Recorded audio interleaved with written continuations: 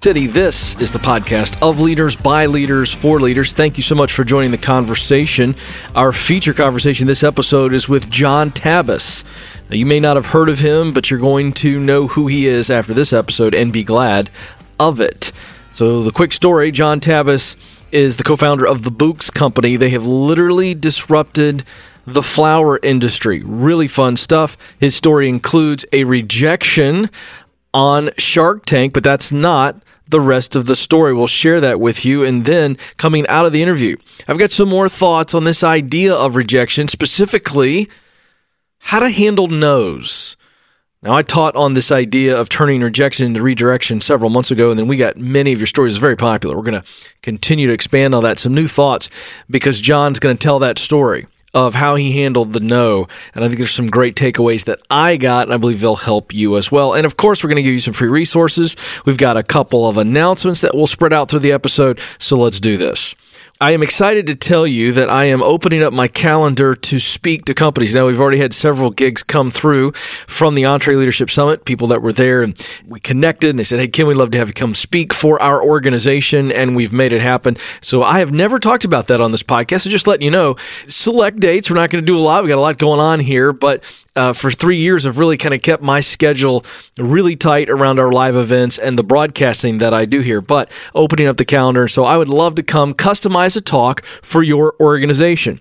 Here's how we do it. We simply get on the phone with you, Justin, Doris, and myself, who handles all that, and we figure out what you need, and I craft something custom to fit your needs, so we'd love to do that. So just know that is an option. If you're interested in that, you can just email us, podcast@entreleadership.com, podcast@entreleadership.com, and we'll get you connected. We'd love to come speak for your organization. Well, let's get right to our feature conversation. John Tabis is somebody that I had never heard of before. But I love this story so much in this conversation for you entrepreneurs who are going after it, and you can see the big vision. It's beginning to come into focus for you. And I don't care where you're at in your business journey, you're going to get a lot out of this conversation. So let's get right to it. Here is my conversation with John Tabis. Well, John, this is fun. I must tell you, I want to start our conversation because I and my kiddos, 11, 9, and 8, are big fans of Shark Tank. And before we get into some practical wisdom and knowledge from your very successful experience, I want our audience to hear the story of Shark Tank because there's some great content here that we're going to pull out of you. So let's start there. Take us through how the Books Company kind of got its Shark Tank exposure, what happened, and then the aftermath. Sure. Yeah, absolutely. Shark Tank has been, I say this all the time, one of the best things that's happened to this company, and it's kind of the gift that keeps on giving. You know, you go on the show, and at least for us, it has led to multiple media appearances, partnerships, investors at this point. So it's been really an amazing asset to the company. So going back, we're only about a year into the company, not even about 9 months. And I got an email through an alumni list. I went to UCLA Anderson here in Los Angeles for business school. And an email saying, hey, Shark Tank is looking for venture-backed startups to join the show. If anybody has a company like that that's interested, you know, you can apply here. And so I'd watched the show for years. I was a fan, and I thought, they're making a shift where they want to bring in some folks who had actually raised some capital and not just sort of the mom and pop in the garage things. And I thought maybe that would be interesting. And I spent some time pondering it. I wasn't sure because it's different, right? A company that has, $50,000 of revenue and the sharks are going to give you $50,000 for 50% of it is very different than a company that's already raised some venture capital. So I noodled on it a long time, eventually decided to move forward with it. And we went through the process like anybody else, a huge long written application, a video application, in-person interviews and everything. One of the things that's a little different for us is the studios are literally about 1.5 miles from our headquarters. So it was pretty easy to get over there and get back and logistically handle things. And luckily enough, we were chosen to be on the show. And then it became about, do we want to do it? Because then I started to get nervous. The producers essentially indicated, we want you on the show, here's the opportunity, here's how it works and everything. And then I started getting worried that because our valuation was set by the round we had just closed, that because we couldn't negotiate, the sharks might accuse me of sort of using it just for publicity. And I really wanted a shark to invest, but we were at a different price range them was typical. And then I was nervous about the whole thing they do sometimes where, the magic of TV, you can make anybody look however you want to make them look. And I started getting nervous that maybe because of that, they might make me look like one of those guys that's sort of manipulating the system or is a little shifty. And so I paused for about a month and I sort of held off and then eventually decided, this is a once-in-a-lifetime opportunity. I'm going to do it. And so we moved forward. I talked to my co-founder who resides in Ecuador, but is a pretty private guy, and he decided not to join me on the show. So it was going to be just me. And so drove over to the Sony lot where they filmed the show and, did hair and makeup in a trailer like a real TV star would, and then just sort of waited. And eventually it was my turn to come on. And I think one of the most interesting things about Shark Tank is that what you see on TV is an edited down version, but it is actually what happens. There is no sort of pre-preparation. I thought maybe I would meet the sharks beforehand and we would shake hands over the drinks table or something, and there was none of that. When I first walked in was the first time I saw them.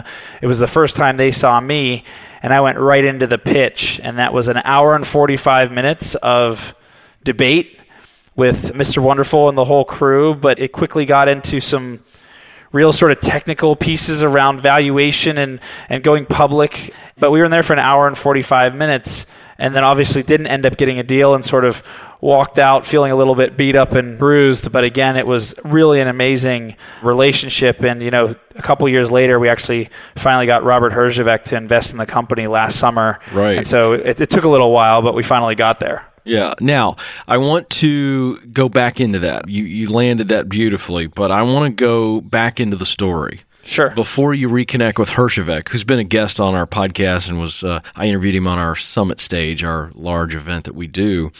So our audience knows Robert and some of his story. And so it took a little while, but we finally got there. Yeah. Now, I want to go back into that. You landed that beautifully, but I want to go back into the story. Sure. Before you reconnect with Herjavec, who's been a guest on our podcast and was I interviewed him on our summit stage, our large event that we do.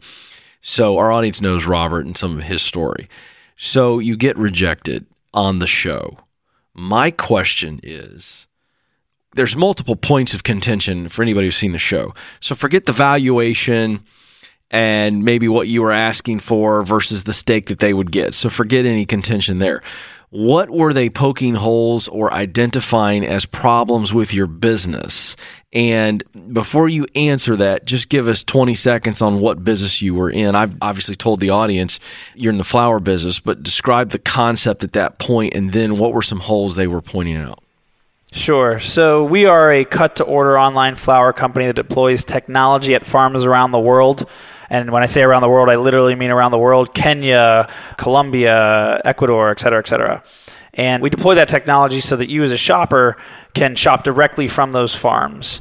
And at the time, we were still early in our business. We only had a few farms, and they were all in Ecuador. And the benefits of this model are that you don't hold any inventory. You get really fresh product for less dollars for the consumer because it's fresher. And, I think my biggest failure in the pitch was that I didn't address that ahead of time. And so they asked the question, how fast do you deliver? And when I said 5 or 6 days, I could see it in their faces. You can see in the episode, they all go, "Oh!" It was like it was the worst thing in the world. Right. And they really tore me up on that. And I had an answer for it, which was, and it was literally a week after we were filming, we were launching domestic farms. And now we have a ton of farms across the United States where we can deliver in as little as about 18 hours. So if you order by 3 o'clock Eastern, it's going to arrive the next morning. And I addressed that, but it was almost like I had emotionally lost them at that moment. And it was that was the sort of critical error I think I made in my process in the tank.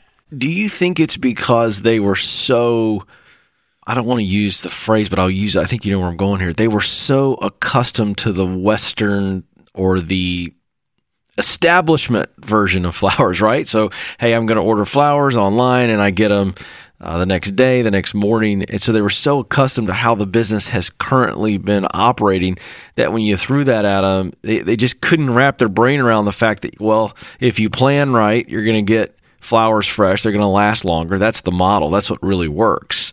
Is that what was going on? They couldn't get past that? I mean, you've already acknowledged that you didn't pitch it right, but they also couldn't wrap their head around how this business has currently been operating, that when you threw that at them, they just couldn't wrap their brain around the fact that, well, if you plan right, you're going to get flowers fresh, they're going to last longer. That's the model. That's what really works. Is that what was going on? They couldn't get past that? I mean, you've already acknowledged that you didn't pitch it right, but they also couldn't wrap their head around how this was working. I think that's right. If you went out and did a survey of online floral delivery companies and said, what percentage of your orders are today or tomorrow? It would be like 90%. Right. The difference is no one has ever given anybody a reason to plan ahead. And no one ever gave anybody a reason to wait for 4 or 5 days. And the reality is there's lots of events where you know it's coming ahead of time. Like, when's your mom's birthday? You know it today. You could place the order now, and it would show up in 6 months. And so what happened there was, what I didn't help them see was there was a good reason for that. And more importantly, the results were speaking for themselves. At that point, we hadn't spent any of the money we had just closed, and we were $1 million a year business on sort of just sweat and technology. Mm-hmm. So the results were speaking for themselves. Whether or not you as a shark think that's a good idea, the consumer is voting with their dollars and saying, right, I like this. Mm-hmm. And so I didn't do a great job of setting up the disruption that it caused in the supply chain and what those benefits were to both the consumer in the short term and then really the world in the long term. That the traditional supply chain that gets you those flowers today or tomorrow wastes 50% of the flowers. 50% of them die without ever being monetized. So just huge economic and environmental waste. And so I could have done a better job in that setting of helping them see those benefits and understand that there is a segment of people for whom waiting is fine. If they're going to save money, they're happy to wait. And we were $40 out the door on that product, and we still are today. And that's compared to 60 or 70 elsewhere. So people that want to save money, they're fine with planning if they're going to save some money. If they're going to reduce waste and reduce environmental impact, they're fine with waiting. And so I didn't do a great job of highlighting those when I was on the show. Right, but this is why I wanted you on. We're going to get to the rest of the story, folks. And obviously, John kind of gave you a little bit of foresight about what's coming. But John, I think this is a huge lesson right here for entrepreneurs specifically, people who are in that hustle stage. And to me, there's two types of rejection. So there's the rejection where you get really smart people who are really experienced and they give you feedback and it's negative. It's a form of rejection, but it is right. Then there's the rejection that you faced, which is, for whatever reason, all the extenuating circumstances, the Sharks couldn't wrap their brain around it. You didn't pitch it right, whatever. But when you walked out of those doors that we all see and you walk in the hallway and back into reality, the reality actually was that you were proving it with real customers. And I just want you for a moment to teach us on that, because the people that need to keep going in the face of rejection are people who've got some data, who've got some real response, who have more than a hypothesis. And I just think that sometimes we got to be careful of holding on too long. And you didn't need to. You knew that it was success and that you could keep going. Would you just speak to that? Because I think this is a brilliant analogy here. For sure. And it wasn't just the tank either. I was out in the previous 6 months pitching Silicon Valley venture capitalists, Los Angeles venture capitalists, folks in flowers. And I was getting a lot of that was, one, consumers are voting with their pocketbooks. I ordered from you, and I didn't like the packaging.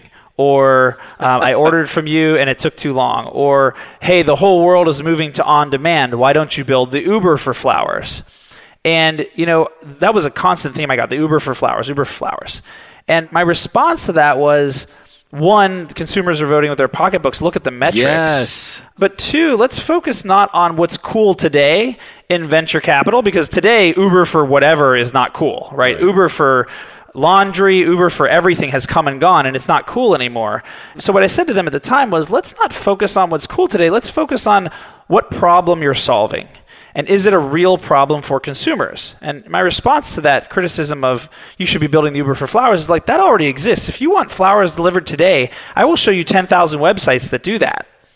That is not a real problem. Getting flowers from a local florist to the end consumer is easy. I can give you 10,000 websites that do that today. So that's not a real problem for the customer. The problem for the customer is those are old flowers, and they don't know where those flowers came from, and those flowers are really expensive. And what they order is not what shows up. Those are real consumer problems, and I have built this foundation upon which I can give those things to them. I can give them fresh flowers that are sustainably sourced, that came straight from the farm so we know it, that have zero waste. Yes. And so those are real problems that I'm trying to solve. And so I agree with you completely. The metrics tell the story, and what someone thinks about your business may or may not be super relevant. That's right. So I think it's a combination of you have to have some reason for your belief. And before you launch, your reason for your belief is that you believe it. And that can be and should be very powerful for you. But if you launched the thing that you believe in, and then the customer or the market or whatever tells you, this is terrible, I don't want it, then believing becomes kind of silly. Unless you can edit your way to something where those metrics change. And then, on the other side, I think venture capitalists, I've met so many amazing, smart individuals, including the folks on the Shark Tank panel. So impressed with those folks. But they don't. That's right. And I had to do that. They can. I was raising money for a floral business, e-commerce, at a time when Frank threw pitches. Right. And so they don't have the time to really get to know your business in the way that you know it. And so it was getting that rejection for me it's a learning opportunity for sure. But if you're going to be an entrepreneur that raises capital, you better get used to no. That's right. And I had to do that very quickly because I was raising money for a floral business, e-commerce, at a time when, especially in Los Angeles, e-commerce was super out of favor. I was raising money for something that was long lead at a time when everybody wanted everything on demand.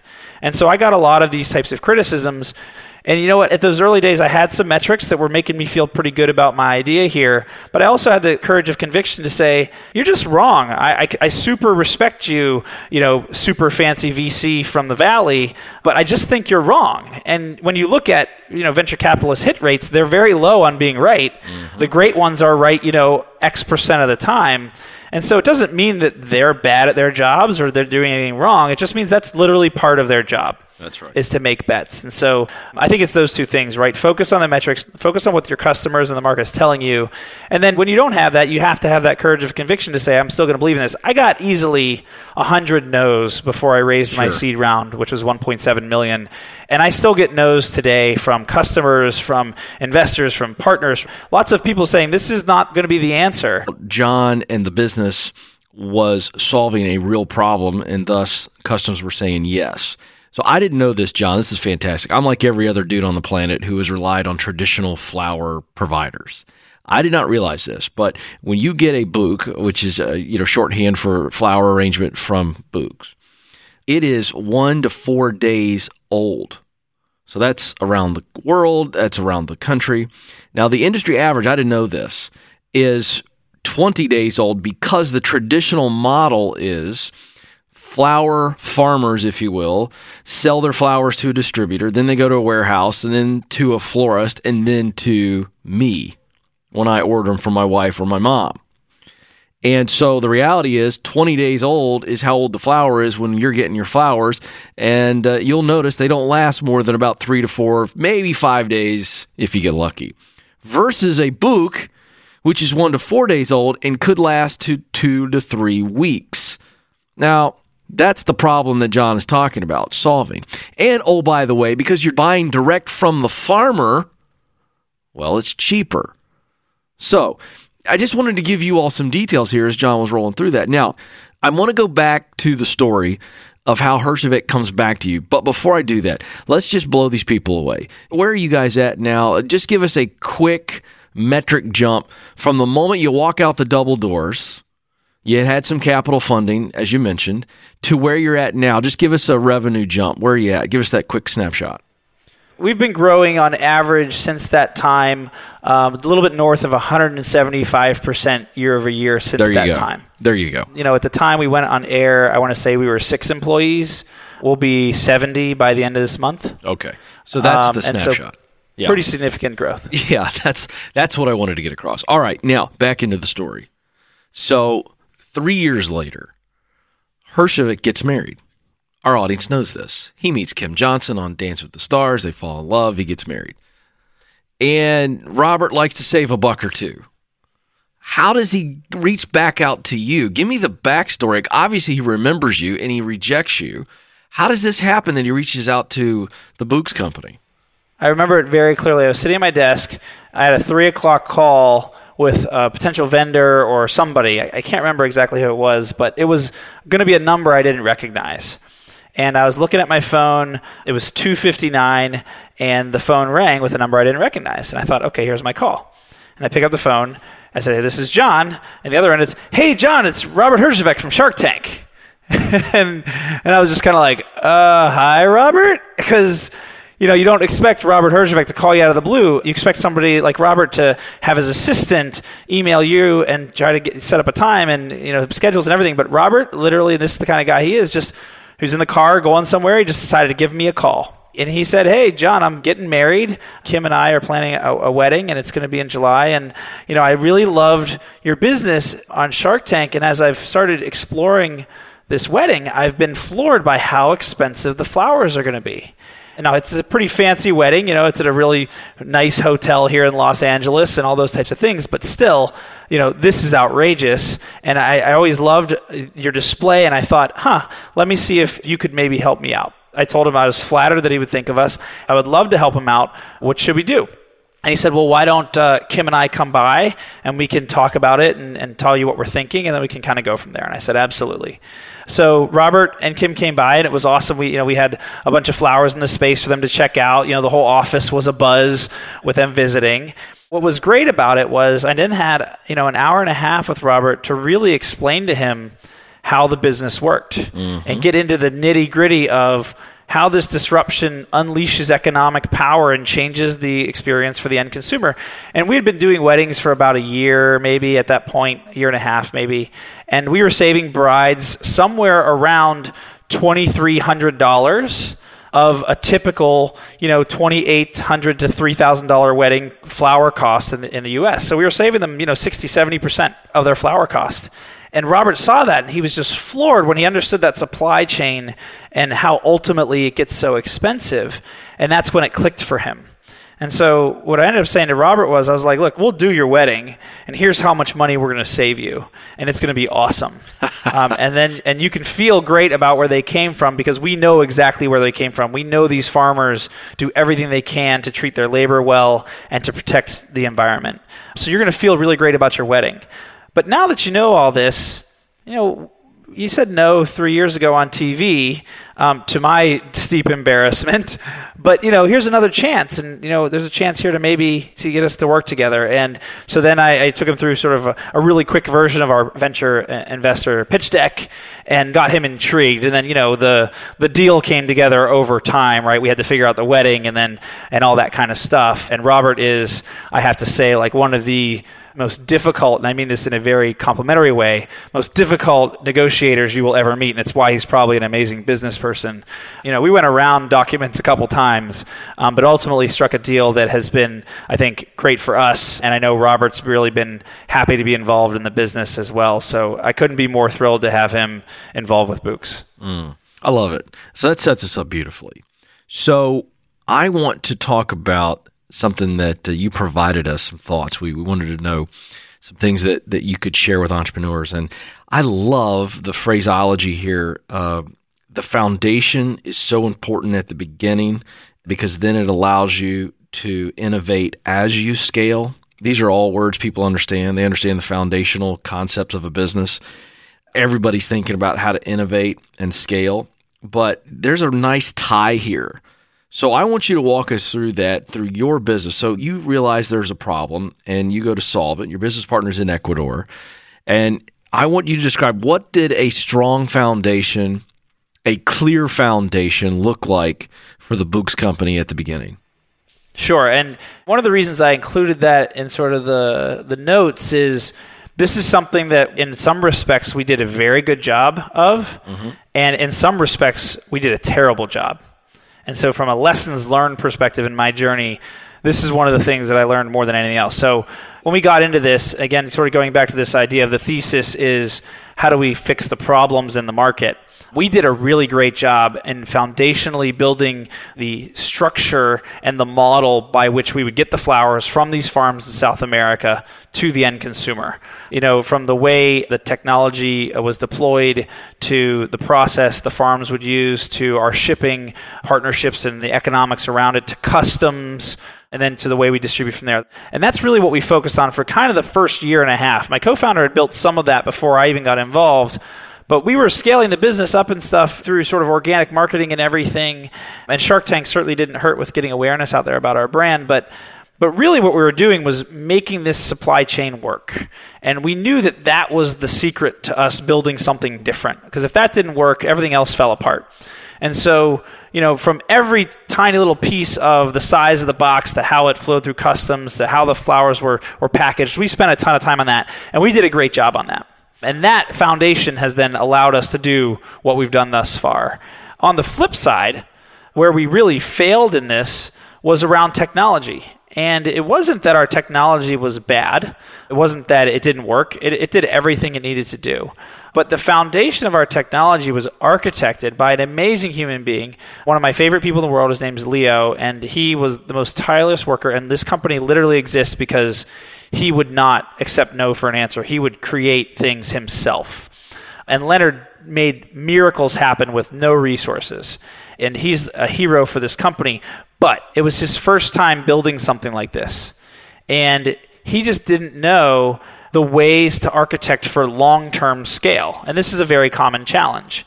In hindsight, that foundation that we had was not going to make us a $100 million plus company. The way it was architected, the way it was built, essentially sort of the pieces that were put together, later on didn't allow us to innovate at the time and with the rapidity that we wanted to. And so now we're in a stage where, because we've raised a bunch of money, we've raised a total of $43 million, $24 million raised just a few months ago.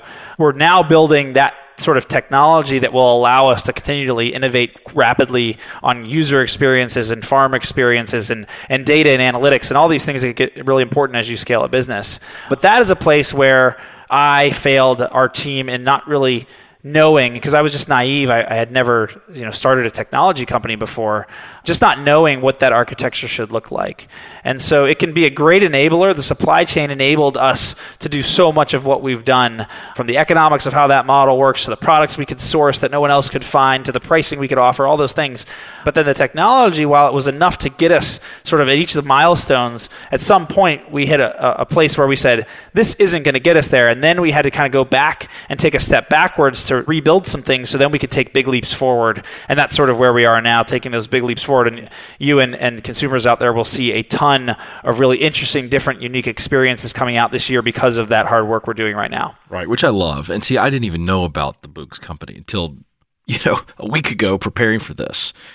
And I mean, okay, this is unfair to ask you this, but let's just do it as objective as you can. I mean, is the sky not the absolute limit for you in this situation? Because we've already got a culture who, thanks to Amazon, right, is changing the way we buy everything. I ordered batteries on Amazon the other night just because I didn't want to go to the grocery store in my neighborhood. I mean, Yep. This is not a large leap for people to go, hey, I want to get some world-class flowers. I don't care if they come from Ecuador because they're going to be awesome when they get here and they're cheaper. That's the narrative. As you tell more people, it seems to me the sky's the limit. Is that not true? I think 100%. I think there's a couple things that we have sort of winds at our back around. And then there's challenges too, and just like scaling any company. So, I think we could be $1 billion plus public company in 3 or 4 years. Wow. And then from there, I think we could be bigger. Because if you take just the math on how this model works and you get it to a certain scale, it becomes just a money-generating machine. Right. And so I am so excited about it. And so there's sort of what the model is and how it works, and that makes me very excited about the future. Mm-hmm. There's also all these things that we're launching this year that we've known we've needed for the last year that we haven't had. And we've still been growing the business 175% year over year. So right. Whenever we have all those things, like, who knows what the growth rate would be. And so that makes me really excited. There's also the sort of broader trend, as you mentioned, of people just moving to phone-based and digitally based sources for shopping. And, online flowers has been around for a while, But, digitally native, vertically integrated brands, the DNVBs of the world, and, there's tons of them have had amazing success. Warby Parker, Casper, my buddy Andy Dunn's company, Bonobos. They are changing the way that people shop, and we're riding that wave. And so all of those things are sort of winds at our back, helping us out. So I've said this for the last 2.5 years, and I still think it's completely true. The 3 things that we need to make this $1 billion company is time, which is really given to us by money, and really great talent. And if I can make sure that our company has the money to give us time, and I can make sure that we can recruit awesome talent, we will get there. Short of some, black swan event where some huge catastrophic economic event transpires or something, I see no reason why we can't get there. It really comes down to just executing on the plan. The plan is sound. There's nothing that a competitor can do to stop us. There's anything other than what we do to ourselves. And so it really comes down to us executing very well, which does not have zero risk, right? We could not execute well. Sure. But that's my job, and that's what I spend every day thinking about every second of the day. Yeah, something you said a moment ago, I think, is so important for leaders, business leaders, entrepreneurs specifically, because entrepreneurs aren't patient by nature. And that's a learned discipline. And you said we have several things we're releasing this year. And those things are going to be masterful for us. And they're going to be huge. They're going to pay off. And we've known we needed to do them. But in the meantime, we've still been growing 175%. I just want you to speak to this idea that you're going to have to be patient, stay in this foundational mindset. And then, as you said, those 3 things, time given to you by money and adding the right talent. I think that's a huge lesson. Encourage us on that you're still growing, and it's okay to grow at 175% even without those amazing things you're going to launch this year. And then growth is going to be potentially stupid growth. So speak to us on that. There's definitely an impatience in most founders, which is healthy. You should be impatient. You should be the one setting the pace and driving everything forward. But if you try to just skip to the end where, you have $1 billion company, it's just not possible, right? It happens. I mean, there are overnight massive companies, but that's like 0.001% of companies. If you're looking at Facebook or Uber or, the latest company that raised $100 million in 3 weeks, that's just unlikely to be you. And if it is you, great. I'm jealous. That's amazing. But most likely, if you're going to be a successful entrepreneur, that's not going to be your journey. And so what I try to stay focused on, and I fail at it sometimes as well, is milestones. And it's sort of like, let's set a goal that we have for 6 months or 3 months or a year. And as long as we know we're hitting that, we know we're going to have a shot to get to the next milestone. And it's not guaranteed, but we know we have a chance at it. And so the whole way through the business, year 1, I said, let's do $1 million in revenue this year. How are we going to do it? I don't know. So let's back up and let's figure out what we need to do first. It's sort of like going to Mars, right? We need to go to Mars for whatever reason. We don't have the technology to go to Mars. Okay, so let's work backwards from the technology to go to Mars and figure out what we can actually build today. And so focusing on those milestones has made it palatable for me because I'm so impatient. But you hit a milestone, you celebrate it, you're excited about it, and the company's excited about it too. And it also gives you something very tangible to aim for. The reality is in any of these journeys, and from the outside especially, if you look at Airbnb, which is obviously just a massive success, people think of it as sort of an overnight success. They look at it and they be like, oh, I didn't hear about those folks, and now I hear about them every day, and they're this amazingly huge success story. And it's kind of like, well, Airbnb toiled in relative obscurity for 5 to 7 years before anybody even really knew who they were. And they went to every VC and was turned down by every VC over and over and over again until they made it work. Of it as sort of an overnight success. They look at it and they be like, oh, I didn't hear about those folks, and now I hear about them every day, and they're this amazingly huge success story. And it's kind of like, well, Airbnb toiled in relative obscurity for 5 to 7 years before anybody even really knew who they were. And they went to every VC and was turned down by every VC over and over and over again until they made it work. And there's going to be years in any journey where they're not great years. There's going to be months where you miss your goals, you miss the milestone, you miss the metrics or whatever it might be. But as long as you're sort of chugging along towards the end goal and you can feel like you're on that path, you're okay. And I think as entrepreneurs, we don't want to be okay with it, and we shouldn't be sort of in the absolute. But the reality is no one builds the perfect company and hits everything perfectly. That's right. And so sort of being able to handle that adversity and power through it, and then be able to, rally your troops, your employees, your investors, and focus on that ultimate goal and keep everybody focused there rather than on the short-term issues that you might be having or the short-term wins, because these things are roller coasters, and the highs are never really as high as you think they are, and the lows are never really as low as you think they are. They just feel that way. That's right. And ultimately, as those ups and downs are generally moving upward and to the right, you're going to be okay. That leads me to this, because I love the answer. And there's this term that we hear a lot now, disruption, and it's kind of sexy, and that's what you did. You disrupt. Disruption is never flat easy, because you are taking on the industry. You're taking on mindsets, cultures, the way that consumers purchase. So you've got to disrupt the consumer's mindset. You have to disrupt venture capitalist mindset, all those things. Walk us through that. When you began to realize, okay, wait a second, we've got something here. This really is a different way of doing things. I want you to speak to that. And is there a way for the folks that are listening in here, John, to train themselves to think disruptively, or is it just be aware and when you see something, think it through? Just speak to that. Sure. Yeah. It's sort of adding on to what you just mentioned before I dig into the answer is you're trying to do all those things, and you're trying to do it with virtually no resources. Right. That's right. If you think about it, you're sort of like, this is an insane thing to try to do. I'm going to take on a $50 billion industry with a total invested capital of $13,000, and my team being my buddy who lives in Ecuador, an intern at UCLA, an intern who's working at another company, right, and my mom doing customer service. That's right. And that's what we started with. And that's literally insane, which is, again, why the milestones become so important, because it's like, well, I don't need to do that. I just need to create something, right? And so, yeah, on the sort of mentality shift on how you think about when do you have something and how big do you want it to be, frankly, I think this should be, and it typically is, iterative, right? What I thought we were going to build on day one is not what I think we're going to build today. On day one, my thought was, hey, if I can build a $20 or $25 million company, I can get 1-800-Flowers to buy it for $50 to $75 million bucks, and I'm going to own 30% of that thing, and I'm going to be rich. And because we had this concept that my co-founder talked about with the supply chain, I thought, yeah, we can build this thing to get there. And then as we got into it, and we learned more and more about the way things worked, and we learned more and more about how customers were reacting to it, we thought, whoa, this is way bigger. This is way more foundational to the way this industry works than just building a nice little brand that we're going to sell to somebody. And that happens over time. That wasn't like one day I realized, holy heck, like this is what we're doing. Right. Over time we started seeing like, hey, this is what these metrics imply. If we get this amount of capital and this is what we can build here, wow, that's exciting. And what about this idea? This idea would really change things.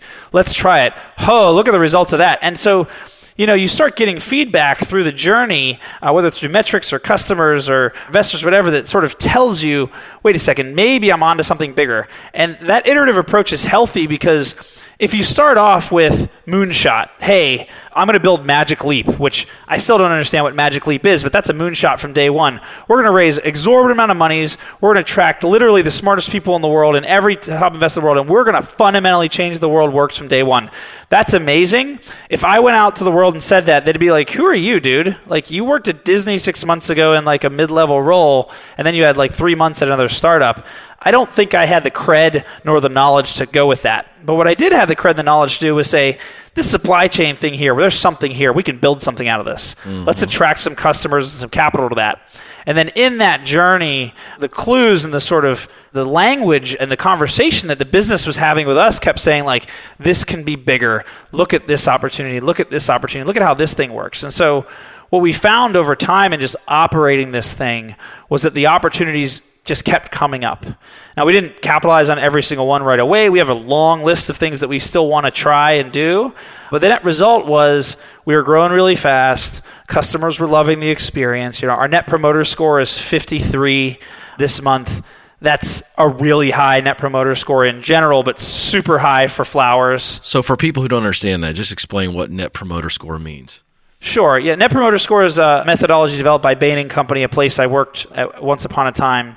And it's a way of measuring customer satisfaction that isn't just a survey of how happy are you. That's the basis of it. But essentially it takes who are the people that really love you, your 8 to 10s, and then it creates a ratio versus the people that dislike you, which are your 0 to 6s, and then in between the 6 and 7s are sort of neutrals. And there's some quick math on that essentially gives you a ratio. And so like Amazon is an upper 60s net promoter score company. So that's really amazing. There are very few companies who are sort of in the 70s or 80s. But Amazon is the bar we measure ourselves against because they're so great. Yeah. But in floral, net promoter scores tend to be very, very low in the sort of sub-30s.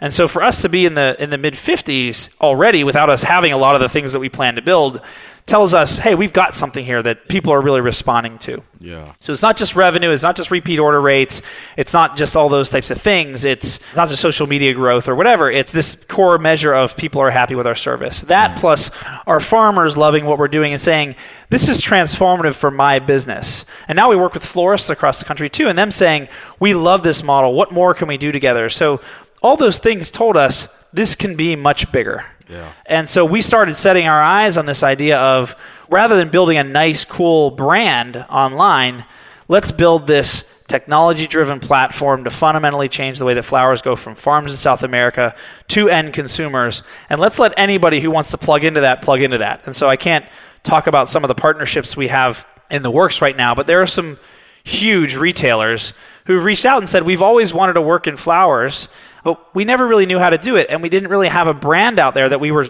super attracted to working with. How about we do something together? And we've done some smaller things with really amazing brands like Anthropology and Tommy Hilfiger and Saks Fifth Avenue and Burberry. You sort of name it, Uber. We've done a lot of really great partnerships. But again, these are all signs of us doing something I think that's on the bigger scale. And so it was really over time we sort of iterated our thought process on what we thought we were building, and luckily for us, the capital followed, and those big dreams have been supported via venture capital investment, and that's what we keep aiming for. Well, I got to tell you something, folks, if you are in that disruption phase, you haven't hit critical mass yet, but you're seeing some success with your customers, I think, John, this story and some of the things you shared today it's a shot of adrenaline, and I hope you re-listen to it 100 times if you need to. So much great practical stuff. I've got to let you go, but before I do, this is the question burning in my head the entire time. I've saved it for the end, and I think a lot of dudes out there are wondering the same thing. Maybe a silly question, but since you have flower farmers all around the world, if I go to your website, can I order something a little bit more exotic, unique maybe than what I'm going to get around the corner at my local florist? Absolutely. Yeah, it's one of the... Oh, boy. So if I order flowers for Stacy from Ecuador, I score some bonus points. Is that fair to assume? I think so. It has that feeling of something really special. See, guys, this is why you listen to this podcast. I'm a man of the people. I'm thinking of you fellas. I want some flowers from Argentina. Can you do that, John? We do not have anything from Argentina that's disappointing. Yet. That's disappointing. I know, I'm kidding. I just made that up. But that's the idea. That's another selling point. You could order some flowers for your wife any day of the week and twice on Sunday, but you can't get them from around the world, right? All the time. So that's, I think, is a really cool thing. So I'm going to order some flowers from somewhere around the world just because I can, thanks to you, John. Absolutely. Well, appreciate the support, and thanks so much for having me today. It's been a real joy. Hey, man, we're better for it. We appreciate you and cannot wait to see where this thing goes. Sky is the limit, and we're real excited to have you with us, man. We appreciate you so much. Hey, if you'd like to learn more about what John is doing, of course, their website is bouqs.com. That's BOUQS.com. And where do you think I'm going to go, Eric, the producer, when I need flowers? That's where I'm going. Just one little takeaway here on the marketing aspect and the disruption of what they've done, okay? And then I'm going to get into some things that you can do with the word no. But here's the thing. What they have done is given you, the consumer, a story that makes you feel proud and thus more motivated to buy from them. Let me tell you what it is for me. Simply put, I want to tell my wife that I saved a lot of money on flowers and they're going to last longer, babe. Like so all of a sudden I've become the hero. So don't miss that little nugget. That is the beauty of what Bouqs and other organizations have figured out, is when the consumer themselves feels like a genius for actually purchasing from them or from you. Now, as you folks know, I tell you this, I take a lot of notes during these conversations. Eric, the producer, Will, the engineer, can tell you this. They're staring at me, unfortunately for those guys, while I'm doing these conversations. And I get a lot out of these things in my mission to pull things out for you. So this idea of rejection and hearing a no, man, this is so huge. This just never gets old. So I had some thoughts that I want to share with you. And you heard in the story, obviously, that John Tabis is already successful. They've already proven that their model works. But he goes into the Shark Tank, obvious reasons. He wants to maybe get ahead faster with some capital and some guys who have some connections. And it doesn't work, and he hears a no. They literally are cynical about it. But here's what's beautiful. He gets a very clear no. But he walks out of those double doors that we see on television. And he knows in his head, sure, he's dealing with the emotions, the thoughts that come when we hear no. I mean, we're human beings. We're not impervious to no's. But he walks out and he knows in his head and his heart, hey, I still love this business. I think this is going to work. Wait a second, it is working. So I started thinking about that. So I wrote down 4 words that I want to give to you quickly that I think will help you handle no's. So first, you need to reflect. When you hear a no, don't automatically bow up against it and say, you're crazy, you don't know what you're talking about. Have enough maturity. Have enough self-confidence to soak in the no. That's what I want you to do. I just want you to reflect. Let's use John as an example. He heard a no, but as he's walking out those doors and as he spends a little bit of time after the fact, he can sit down and go, wait a second, is the model working? The answer is yes. Do customers really like our service? The answer is yes. Have we already secured capital? The answer is yes. What did they not understand about my model? You heard him talk about that in the interview. He actually learned how to pitch the idea a little bit better. He learned what he didn't do well. So here's the point. Reflect. I could spend literally 30 minutes teaching on this idea of reflecting with a no. Now, about my model. You heard him talk about that in the interview. He actually learned how to pitch the idea a little bit better. He learned what he didn't do well. So here's the point. Reflect. I could spend literally 30 minutes teaching on this idea of reflecting with a no. Now, after you reflect, what do you need to correct? That's the second word. Correct. After you reflect, what is it that you need to correct? Again, the example I just gave, John began to correct his pitch. Maybe, just maybe, in their cynicism, they point out some holes that are actual real holes. They may have been wrong on the whole, but maybe they're right on a few things. So while you're reflecting, begin to be honest, jot it down, ask more questions. What do I need to correct? Then, how do I redirect? I've reflected, I've corrected, now how do I need to redirect? You know, the idea here is on a no. Now, sometimes it is a clear and firm no. But I don't have time to teach on the ugly backside of this for people who suffer from what I call RDS. I made this up. Reality deprivation syndrome. It's not a real syndrome. It probably ought to be. But these are people who just don't understand. You don't have what it takes. This is truly a horrifically bad idea. I don't have time to teach on that. But this is assuming you've got a legitimately solid idea, you've got talent, you've proven it, and you get a no. That's who I'm talking to right now.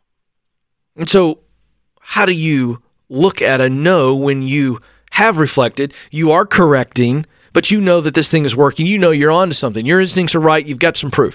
That's when you turn the no into not here, not now, not with these people. That's what I'd like to see you do. Expand those no's. That's that redirection that I talked about in previous podcasts. By the way, that was episode 157 with Brian Buffini.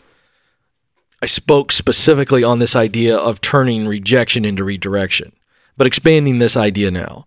But that's what you do with redirection. It's okay. You got to know here doesn't mean it's a infinitely permanent no. Not yet. Not here, not now, not with these people. And then finally, after you've reflected, corrected, and redirected, make sure you connect. Reflect, correct, redirect, and connect. Start somewhere else. Move to another space. Keep moving forward. This whole concept in my mind, as I give you these 4 words, is 4 little handles for you. Reflect, correct, redirect, connect. I feel it's a maze, right? I mean, this is the entrepreneurial journey. This is the success journey. In so many ways, it's life. We move forward, and there's going to be times where we have to change directions. We hit a wall. Do we go left? Do we go right? Do we need to go backwards in order to move forward? These are the thoughts that I took away. I hope they help you when you get no's in your life. And by the way, I think these 4 words, reflect, correct, redirect, connect, I think they help you not just professionally and in your business, but personally, relationally, and beyond. That's what I took away from John's story, and I'm going to apply those truths to my life. I want you to do it as well. And if you would like to share your story, you are in this process, or you have some more specific questions for your specific situation, I'd love to answer this. Hey, we want to hear from you. We'll share it right here on the podcast if you give us permission. All you got to do is say, hey, happy for you to share this, happy for you to answer this on the podcast. Just email us the story, the question, whatever you want to share with us. We'd love to hear from you. Podcast@entreleadership.com. Podcast@entreleadership.com. I told you I had a couple announcements. Here is announcement number 2. Really excited about this. We are going to be doing another EntreLeadership One Day live stream. Now, this will be the second time we have done this. That's where we do the event live. This time, it'll be here in Nashville. Now, the date is October 27, 2017. UQ of the EntreLeadership Playbook. How did Dave start Ramsey Solutions from a card table in his living room to where now over $100 million in revenue? Third largest leadership one day is I host the event. Dave Ramsey, Chris Hogan, Christy Wright speak. We essentially give you in one day a pretty darn good overview of the EntreLeadership Playbook. How did Dave start Ramsey Solutions from a card table in his living room to where now over $100 million in revenue? Third largest radio show in America, which also happens to be the number 1 independently owned syndicated national radio show. So what does that mean when I say that? Simply put, Rush Limbaugh and Sean Hannity, who are just above us in the rankings, they work for the man. That's what that means. Dave owns this thing. And it's a massive thing. 600 teammates and growing. How did it all happen? What works for us? What doesn't work? Where have we failed? So that we can hopefully help you. All these things are happening in one day. And here's the best part. An event pass is only $29. Did you hear what I just said? $29. That's the $29. You want to jump on this? Are you kidding me? You can watch it. Last thing you did for your entire team that you had in your mind, well, I think this is going to help the team. How much did it cost you? Newsflash. If you have a shop of 5 people and you want to take them for show notes, take you right there, and you're going to get the early bird pricing. Now, that's the $29. You want to jump on this? Are you kidding me? What was the last thing you did for your entire team that you had in your mind, well, I think this is going to help the team? How much did it cost you? Newsflash. If you have a shop of 5 people and you want to take them for ice cream, it's going to cost you more than $29. Come on. Eric, the producer, pointed that out, by the way. I think he's right. But in other news, we should go get ice cream. Having said that, $29 early bird pricing. Jump on it, entreleadership.com/E1D Live. Would love to see you there. Hey, our friends at Infusionsoft are always bringing you great tools and resources. And here's what we're offering. Supercharge your e-commerce business with marketing automation. Now, that phrase alone should get any business owner excited. I mean, wouldn't you love to have your e-commerce humming? Well, let me tell you something. Infusionsoft knows how to help you do. It should be a main focus of your marketing. So they want to help you. So they've got a guide for you that is absolutely free as always. Here is just, and they don't just tell you. Here's what I love about Infusionsoft. They don't just tell you. They actually give you examples. They show you. See, the show you is the power. And you're busy in focus of your marketing, how to grow your list, how to set up personalized and targeted email marketing campaigns. And they don't just tell you. Here's what I love about Infusionsoft. They don't just tell you. They actually give you examples. They show you. See, the show you is on power. And you're busy, and Infusionsoft knows that, so they give you resources that show you how to do it. How do you get an automated marketing campaign going? And how do you plug it into your strategy? This is the resource. Supercharge your e-commerce business with marketing automation.